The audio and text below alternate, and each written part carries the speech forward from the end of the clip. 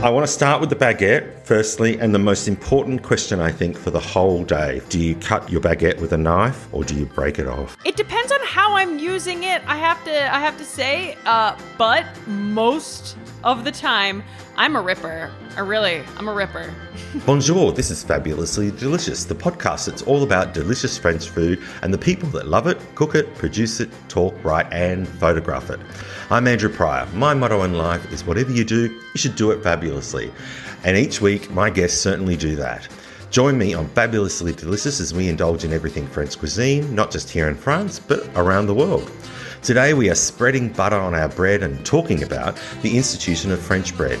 From baguettes to sourdough, boulangeries and even baguette vending machines, starters or dried yeast. We'll find out how the modern world of French bread today is different from the past.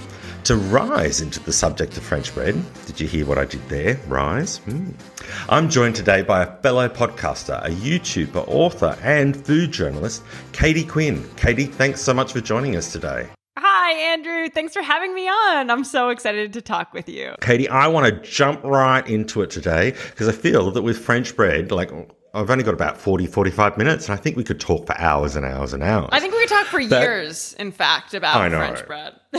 Absolutely. Now, I want to start with the baguette, firstly, and the most important question, I think, for the whole day, for all of our listeners and for everybody out there in the world is, do you cut your baguette with a knife or do you break it off?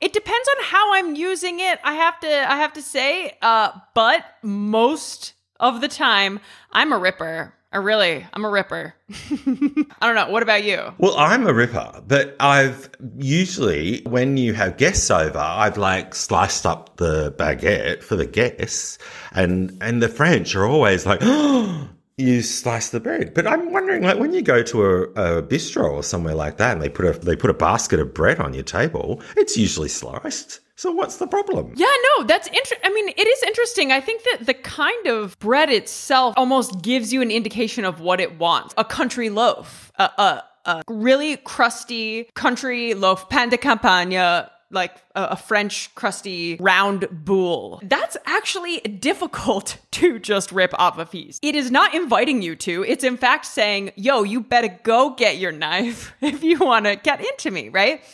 And I would say that the baguette is kind of in the in-between. It's like, oh, okay, I'm going to allow you to rip off a piece or cut me. It's up to you. Katie, you didn't start your career in food, did you? You have a media background and I think actually acting. Is that correct? How do you know this about me? Oh, I've done my research, Katie. I am impressed. I'm pretty sure I saw you on The Bold and the Beautiful once. I don't think that was me. Oh, damn. Although I did do a bunch of, there was a period of time where I did a bunch of extra work. So you may spot me as an extra in all kinds of things. Oh, I was in a Rob Thomas music video, maybe. Fabulous. Yeah, not quite Bold and the Beautiful, but... I've always wanted to be an extra. I think my best work could be done silently. Oh, yeah, well, it's all in the facial expressions, so I think that you've got that down. And also, in the late noughties, you were... actually, I should say noughties, 2000s. Yes, that's it, the noughties. You had an amazing experience. You were working in TV production in New York. Yeah. Name some of the shows you worked on, Saturday Night Live, The Today Show. Oh, my gosh. Late Night with Jimmy Fallon. It was cool. Yeah, so it's this program at NBC called the Page Program, and it's basically, it's for people just at the beginning of their career willing to be a guinea pig running around 30 Rock, running around that building. And, it was an amazing year because I got to dip my toe in so many aspects of the industry. And just like you said, I have a media background, a media journalism background, less food as it has turned into. Although that was when I realized, okay, media, and it is kind of obvious to say it like this, but media is an umbrella, right? And it encompasses so many things. And so just because I studied production at university doesn't mean that that's all there is to it. So I guess I was seeing, when I worked at the Today Show, for instance, I got to talk with and interview the chefs who would come on the show. And I got to then write articles for the Today Show website about my conversation with them. And that is really when I realized, oh, this budding interest I have in food, there's an outlet for it within the media industry. So, chefs like Thomas Keller, Daniel Boulud, Tom Colicchio, Ina Garten, Martha Stewart, like all of these really incredible big name food personalities would come through the studio. And this was also when I realized, oh, maybe my interest in food is slightly different than everyone else's interest in food, because people would like freak out if Kim Kardashian came through the studio. And I was like, whatever. Did you know that Daniel Boulud is here? Like, what? And so I was like, I want to go talk to him. And that's kind of when I realized, oh, maybe there's a career in food media. Like myself and last week's guest, actually, Molly Wilkinson, the three of us have something in common, that we all studied at Le Cordon Bleu in Paris. What was that experience like for you? Well, I'm about to flip this question back to you. The experience was incredible. It kicked my lil tush, though. I mean, it really did. Like, I have to say, I went into it thinking. So I went into it. Let's see. I was 29, I think. I had started the YouTube channel. I was doing food, a lot of food stuff. And for me, it was just as much knocking imposter syndrome out of my brain as anything, because I was like, okay, now I'm a food person, or starting to become one. And I want to continue this. I want this to be the trajectory of my career. In order for that to happen, though, I really feel like I need to gain some credibility. I did not feel like I was deserving of like anyone asking me anything about food, which again was imposter syndrome, because I don't think that people have to go to culinary school to be incredible cooks. But it did make me a better cook, without a doubt. It kicked my butt. How was your experience? Exactly. That's it. It's interesting that you say that, because it's exactly the same experience. I definitely think especially from my point of view, from being on MasterChef in Australia. Oh my God, that's so cool. I didn't know that about you. So there are people out there that absolutely love the idea of MasterChef and love the fact that, that you're on that. And it's an amazing experience. There's also the negative side there's some people, it's more so within the industry, but there's this look at people that are doing that, and you didn't go to culinary school, you didn't apprentice as a chef, you haven't worked in a professional kitchen. Yeah.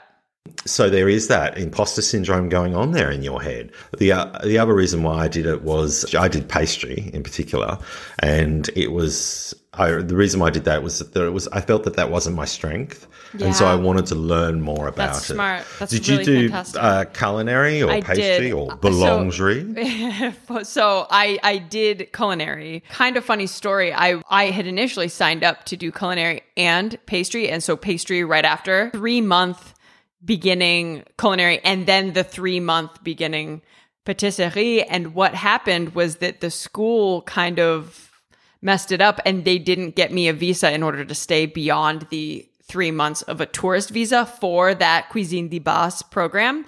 So I had signed up, but then it was like, well, I don't have the visa to do it. And in order to get it, I would need to fly back to the States and do it. And I can't do that. There's literally no time, because the patisserie course is supposed to start the week after the cuisine course ends. So I didn't end up doing that, which I do regret. At the same time, going back to New York at that point, things already started kind of like kicking off and going in a certain direction. And like, who knows what would have happened if I had stayed in Paris that longer time. So who knows? It's always impossible to know what would have happened in life if you did one thing or not another. Exactly, yes.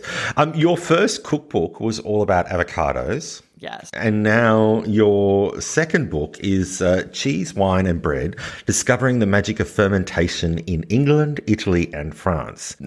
I'm fascinated by this idea of, or the thought of fermentation and how it's, and its history and difference in countries all around the world. What made you decide to do this book in particular? So many reasons, so many motivations. I think that, this book, it is a lot of things. It's part cookbook and it's part travel narrative and it's part nerdy fermentation guide and it's part artisan profiles. And I think for all of these elements of it, I was motivated by different parts of myself and different parts of things that interest me, different books that I have gravitated towards and that I love. So I think that it was kind of cobbling things together after the realization that my three favorite things, cheese, wine, and bread, the things that I could just have on my dinner table every day for the rest of my life and not have another need in the world, that these three things are all fermented. I think that was the spark when I was like, if a lot of other people are like me, they think of fermentation and they think sauerkraut. They think kimchi. Maybe they think beer and wine. Yeah, sure. Mm-hmm. Do they think of cheese, right? And maybe they think sourdough, but I don't know. I felt like there was really something there because it's like these three things are not just my favorite things. They are some of humanity's most ancient and essential things. There's a great line in your book when you're talking about fermentation in particular. I want to get this really correct because I love it.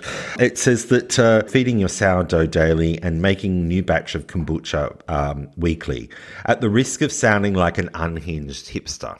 And I love this, but really, do we have something to thank hipsters for in this rejuvenation in our everyday cooking now? So many of us home cooks are now making kimchi, making piccalillis and things like that, sourdough starters, kombucha. We are all doing different versions of this. Do we have the hipsters to thank for that? I mean, I think we have COVID to thank as much as hipsters. But no, I see your point though. And I think, well, first of all, I love that you use the word rejuvenation, right? Like the hipsters, may have rejuvenated it because I say they, like I'm sure people would call me a hipster too. But basically fermentation is like one of the oldest practices for food, for pre-digesting our food, for creating edible foods from things, for transforming foods, right? From milk into cheese, from grain into bread, grapes into wine. This process of transformation is as old as, agriculture, essentially. I don't know. Do we have hipsters to thank? I think anything that gives due credit to an art that has been around for a really long time and brings new attention and energy to it. Yeah, I think that that's really exciting. And so in that case, I would say, thank you, hipsters.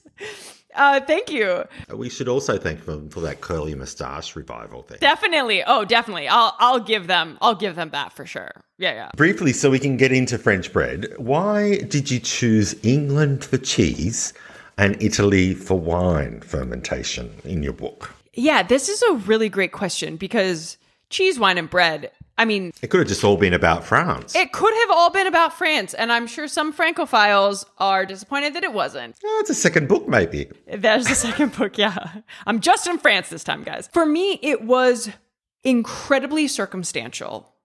Very circumstantial. And I say in the preface to the book, like, I'm not trying to write an encyclopedia here.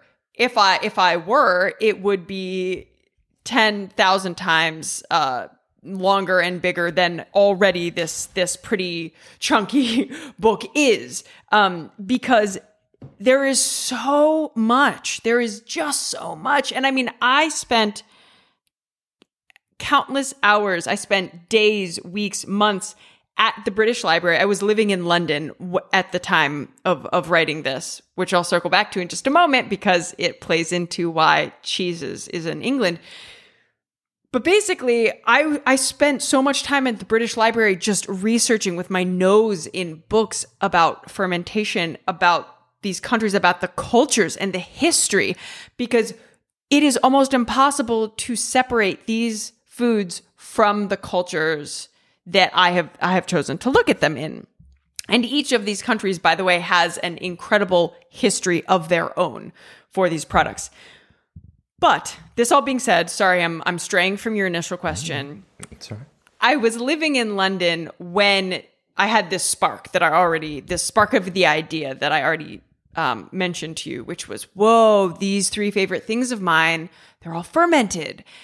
And I had actually just done a video series with the Comté Cheese Association. So I was in France, spent an immersive week in the Jura, right, the region right along the Swiss border, just a deep diving into Comté cheese. So literally just spending time with the farmers who have the cows whose milk goes to the cheesemakers. And then I would go to the cheesemaker, spend days with the cheesemakers, seeing how they put together this wheel. And then I would go and spend time with the affineurs who are maturing the wheels, and, time with the cheesemongers who were selling the wheels, and, what the nuances of taste and what the maturity does and what the season does to the taste.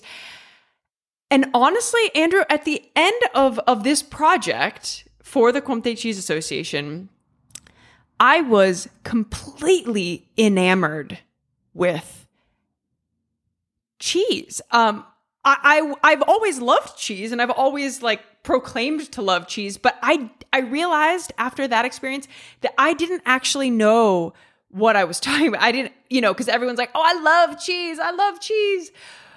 But how does milk become cheese? And if you can't answer that, then it's like, how much do you really love this thing then? You love how it tastes, sure. But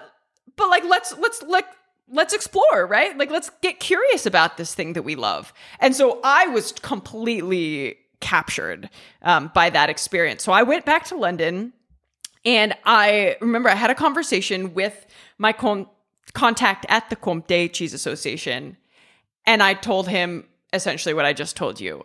I loved that. Thank you so much. I can't stop thinking about cheese. And he said, well, Katie, you live in London. One of the most world famous cheese shops, Neal's Yard Dairy, is in London. You should reach out to them. And then he actually connected me with someone who works there. He's like, I'll send an email connecting you guys. And then a month later, I started cheesemongering there. So cheese in England was purely because that's where I lived. And that was my, well, ironically though, it was French cheese that opened the door. There is good cheese in the UK. There's incredible cheese and incredible cheese history that I'm going to make myself sound like such a dummy before I started writing this book, but I'm just being honest in hoping that other people can relate. As an American in England, I think when I thought cheddar, I thought Wisconsin. I thought orange cheddar from Wisconsin because I'm an American. I don't know. I'm from the Midwest. I'm from Ohio, right? That's what I thought. I was completely ignorant to the very rich history of that cheddar cheese was born in England, that there is a town in Somerset called Cheddar because that is where cheddar cheese was born, right? And just the rich history of Stilton and all of these specific regional cheeses, Lancashire, Red Leicester, Cheshire. It's such a rich history, and it gave me a lot to dive into. First story regarding French bread in your book is an experience about meeting, and I really want to get her name correct, so please correct me if I'm wrong. But it was Apollina from Paulin Bakery, is that right? Apollonia Paulin. Apollonia. Sorry, désolé. For our listeners who might not know, can you tell us briefly her story? Because it's a fascinating story. It really is. Of how she became the head of the bakery there. Yeah, absolutely. Okay, so Poilâne Bakery. Or the boulangerie, I should say. Yes. Poilâne was started by Apollonia's grandfather right around the time of World War II. And then his son, Lionel Poilâne, took over. Now, Lionel was just as much a kind of bread philosopher and also very media savvy businessman as much as he was a baker, right? So his father, the person who started Poilâne, he was a baker, but like a passionate baker and a baker who really believed in natural fermentation, i.e. using sourdough, and in quality bread, quality salt, because those are the ingredients, right? And water, right? And so just do the best of these ingredients, natural fermentation.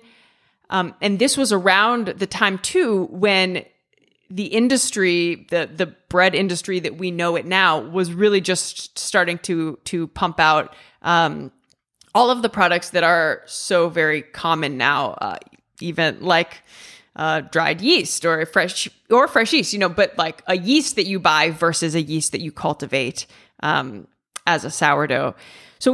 So right away, that actually differentiated Poilâne from its inception. And then Lionel took over, continued this, and with this media savvy and with this kind of bread philosophy that he espoused, the bakery gained a new level of fame, really. People like Robert De Niro, like celebrities, fell in love with Poilâne and would have it shipped to the States. It was just, it just became the French bread. So Apollonia is the daughter. She has a younger sister as well. She was 18 years old and was kind of poised to probably take over the family business one day down the road, right? But she's just very smart young woman, got accepted into Harvard University in Cambridge, Massachusetts. So went from Paris to Cambridge.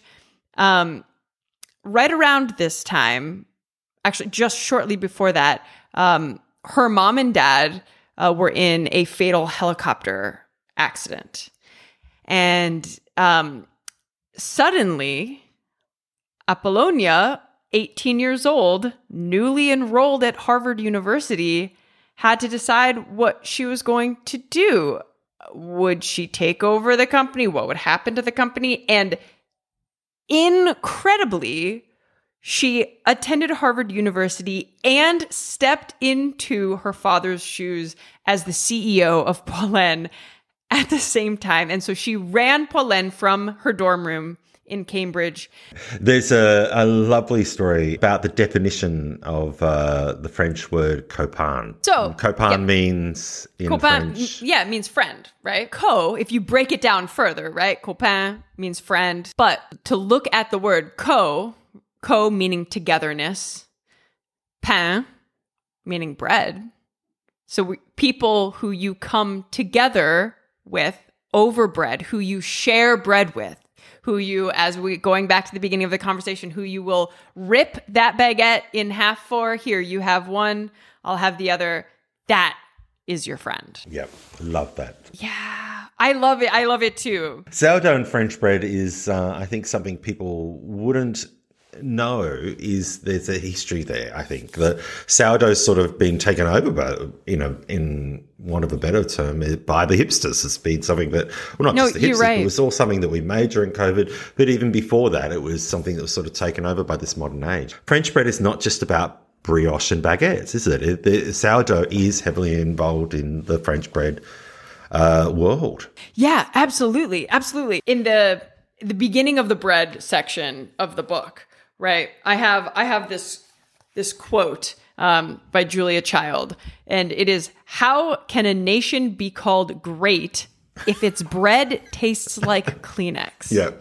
And so she's talking, of course, about America and comparing it to the bread in France. And the taste of bread is so important to French culture. The quality and taste of bread and texture, I mean, everything, not just the taste, but bread to French people and to the country of France is almost, I mean, it could be on the French flag. It is such an ingrained part of this culture. For some people, it's the daily baguette. For other people, it is brioche, which is an enriched bread, right? Like it's like the viennoiserie. It's like the weird place between, not weird. It's a fantastic place, right? Between a sweet and a bread. And so I think that it really depends on who you talk to of what is French bread. Something that I really learned is that sourdough was the beginning, right? Sourdough is what French bread was. And it all grew from this place and then has strayed, has deviated, has become other things is like that as well. And I think that, you're getting reference to the French people. There is always going to be somebody that buys their baguettes from a supermarket. There is always going to be somebody that buys their baguettes from and doesn't care about what's in them. Sure. But then again, like in my town here in Montmorillon, we have 3 supermarkets that all have boulangeries in them. And I just don't buy my bread from there. I just don't, because we have 4 boulangeries in town. And I would say 3 of them are just absolutely wonderful. And they're not the cheapest ones. There's one cheaper. But you can tell the quality of the cheaper one. And so it is all about what you value in your bread. Value and is the fact that you can have word. a small town that has boulangeries in all 3 supermarkets, has 4 other boulangeries in the town. When they say that the small French towns, the boulangeries are dying and that there's now baguette machines, interestingly enough, it's true. There is lots of small little hamlets around here that have died, but one of the best bakeries in town has put baguette vending machines in those towns. So people will pay a premium in those towns for having a very good baguette out of a vending machine. Yeah. But, if the baguette's good, like, who cares how they get it? But how it came, exactly. Yeah. Yes. There are laws around. Oh, yeah. Well, I was just wanted to I don't know, applaud you for just talking about, like, it is, yes, if something's a little more expensive, but it really is what we value. And so why is it worth that extra 50 cents, right? Or like in some cases, that's all it is, right? But people will opt for the €1 versus the €1.50 baguette. But it's like, ooh, but what's in those 50 cents? Because there's a reason. There's a reason for that, right? There's a reason for everything. And so to just think about it and think about how you choose to place value on these things. Yeah. And for a lot of people, an extra 50 cents is a lot of money. Absolutely. I'm not diminishing that at all. No. The fact that they can get a baguette, that is the most important thing, I think.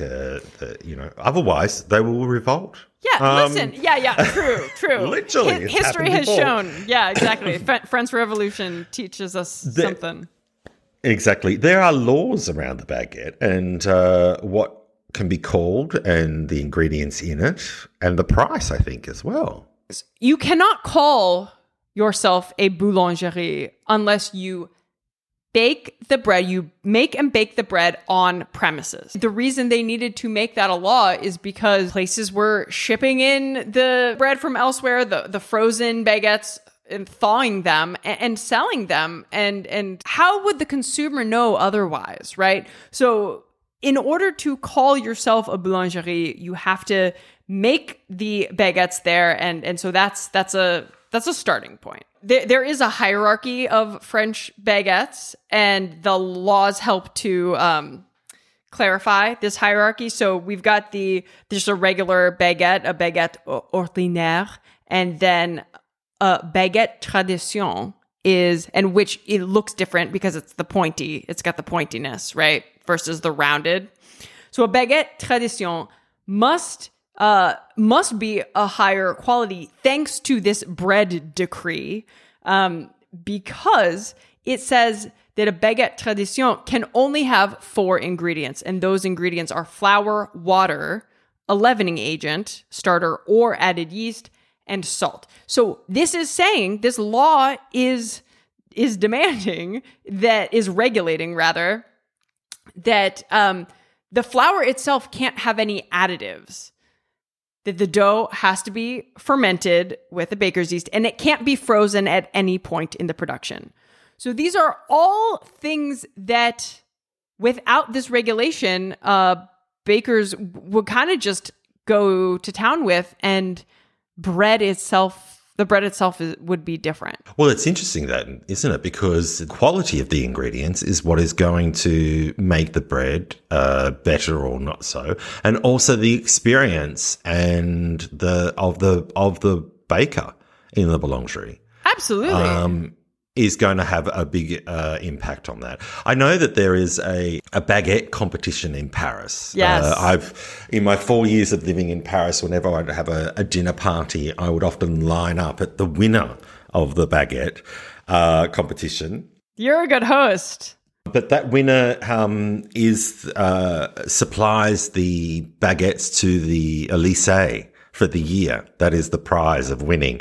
And it's a great pride that they display in their window, whether they've been first, second, third in the competition. It's and something to be proud of. Line up. But it does fascinate me that with this tradition of French bread, with the brioches and even taking other breads, like a brioche, for an example, is from the Viennoiserie, which is not French, has come from Austria, that you have this, when you have foods from around the world, the baguette has gone to Vietnam and become a banh mi. Banh mi, so good. Banh mi. Yeah, that everybody loves it, and everybody around the world will try and master this idea of a French baguette. But you go to an Asian restaurant or an Indian restaurant, and they will serve a baguette with your dish, as opposed to a naan or a roti. Why is this? What is it about French people? I mean, that is so French. They can't embrace that. That's so French. Well, or they have it with it. They will have naan and baguette. Yeah.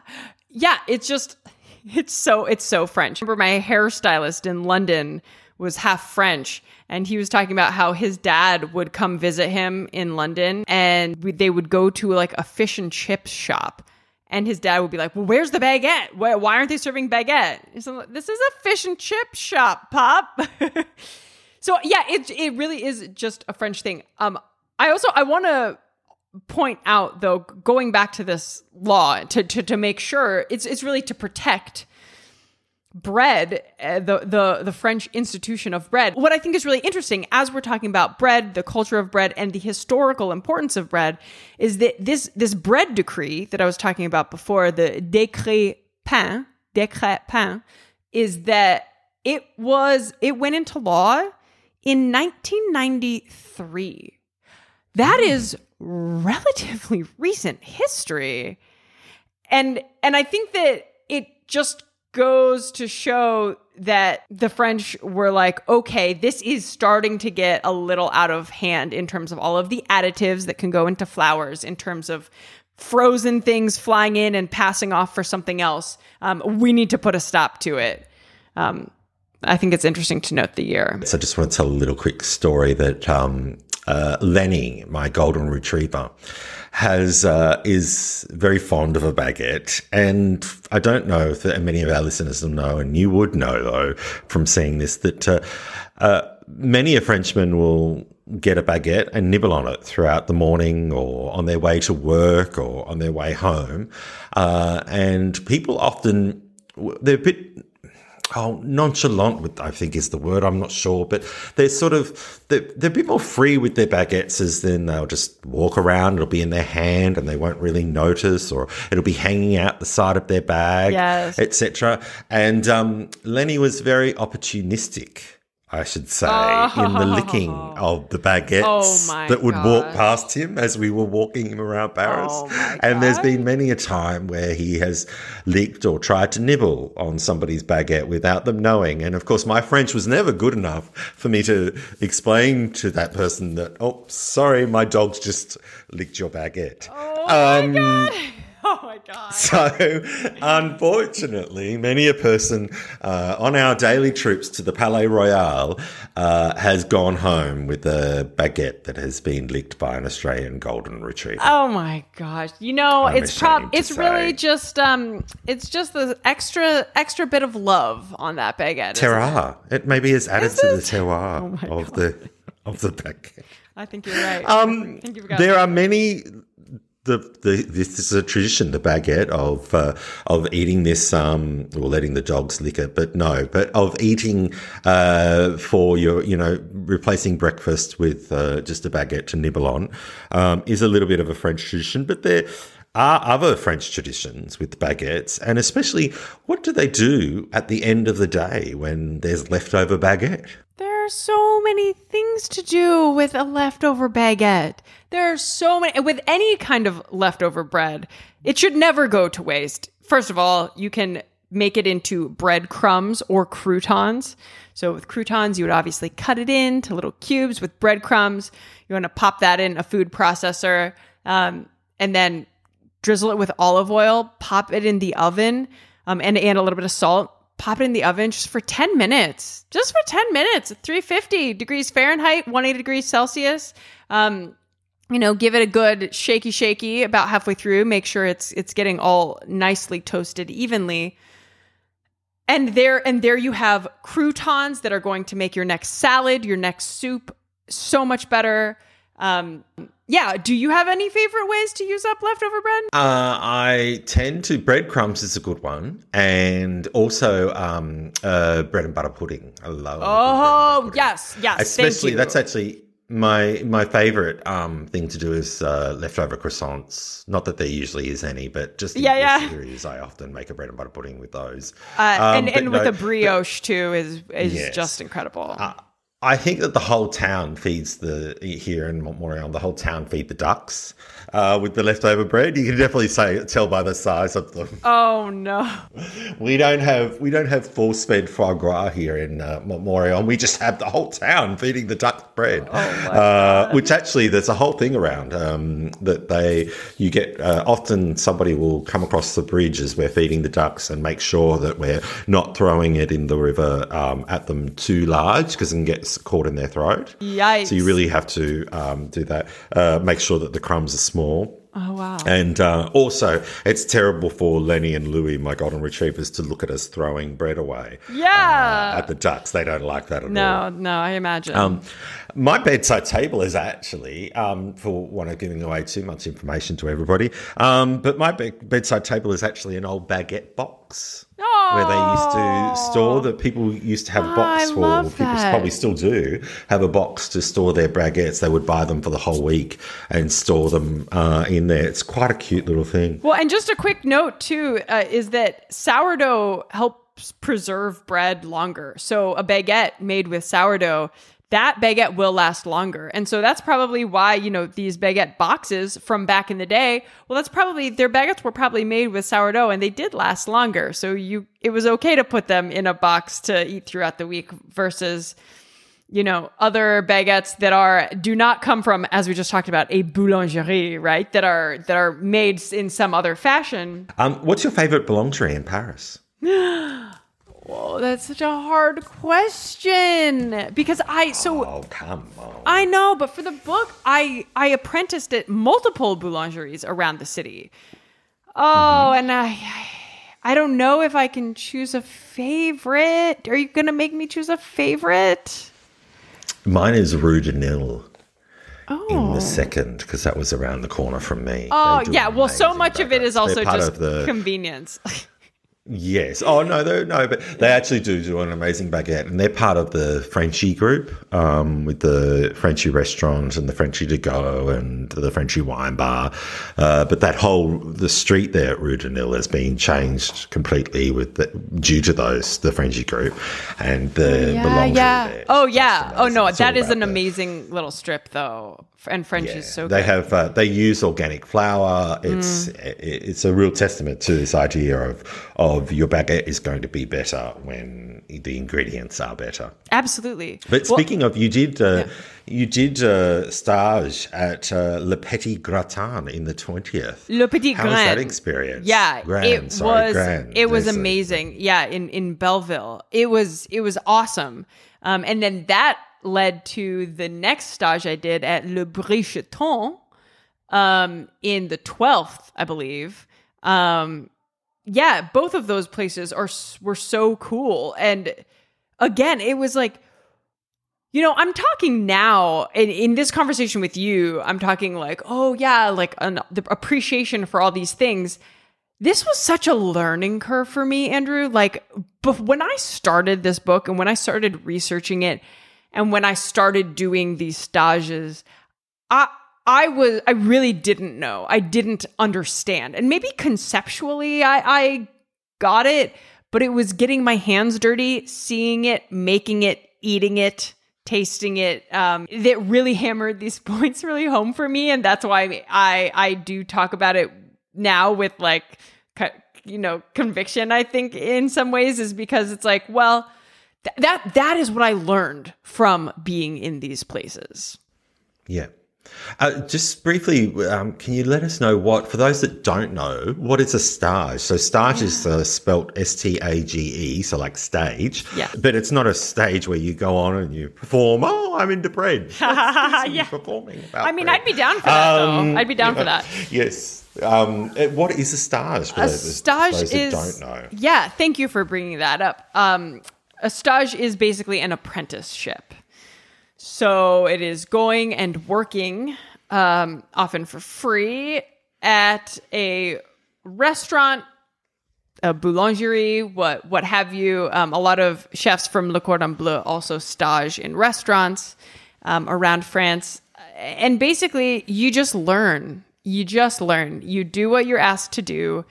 And you learn by observation and you learn by doing. From your experiences in those stages in boulangeries, what tips can you give the home cook for making bread at home? I would say to have an antenna up about everything else that's around you and your sourdough. So yes, you want to take care of your dough, and if you're making bread, you have your recipe. In many cases, you're adding a certain amount of flour, a certain amount of water. But what I learned from staging in these places was this understanding of everything, of atmosphere, of what is the humidity, what's the weather outside and what's the weather inside, and how does the humidity outside affect what's happening inside the bakery. Because these are things that in order to make the best loaf of bread that you're going to make, these are all things that need to be tweaked in the dough mix, because those things affect the starter and affect how the dough will respond to the yeast. So it's really keeping an eye out. And so if it's a really cold December day, the water that you're adding to your dough mix should be a little warmer, versus if it's a really hot day, then don't have that same kind of warm water, because you're looking to strike this balance and you need to adjust it based on everything else that's going around you. Fabulous.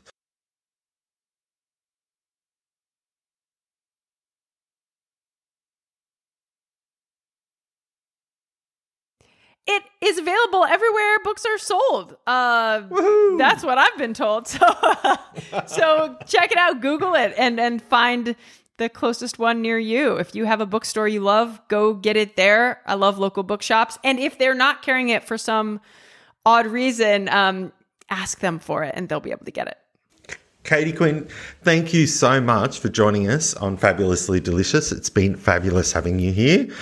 And hopefully we'll get to talk again another time in the future about more things French fabulous food. Agreed. It was fabulous. Thank you for having me on. How fabulous is Katie, and so much knowledge about French bread. I especially love the information about boulangeries and the law. Oh, and Katie's amazing work history from entertainment in New York to food. If you like this episode of Fabulously Delicious, please follow me wherever you listen to podcasts and leave a review on how Fabulously Delicious is. It's a really good tongue twister. For anyone who'd like to support Fabulously Delicious and myself in making it, you can do so by buying me a cup of coffee. The link is in the description below. That's for a one-off support.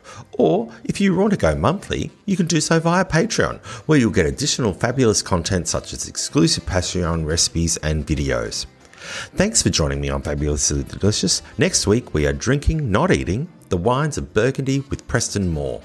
This is Fabulously Delicious, and I'm Andrew Pryor. And as I always say, whatever you do it fabulously. A bientôt. Bon app.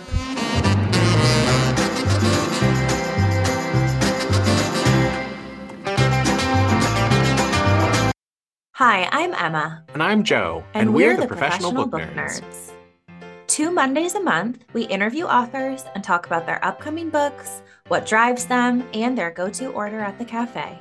On Thursdays, we share recommendations and dive into topics readers face, like how do I actually read the books on my to-be-read list? You can find the Professional Book Nerds podcast on Apple Podcasts, Spotify, or wherever you get your podcasts. Want to learn more about us? Our website is professionalbooknerds.com, and you can find us on Instagram, Twitter, and TikTok at ProBookNerds. We hope you'll come and listen, and as always, Happy reading.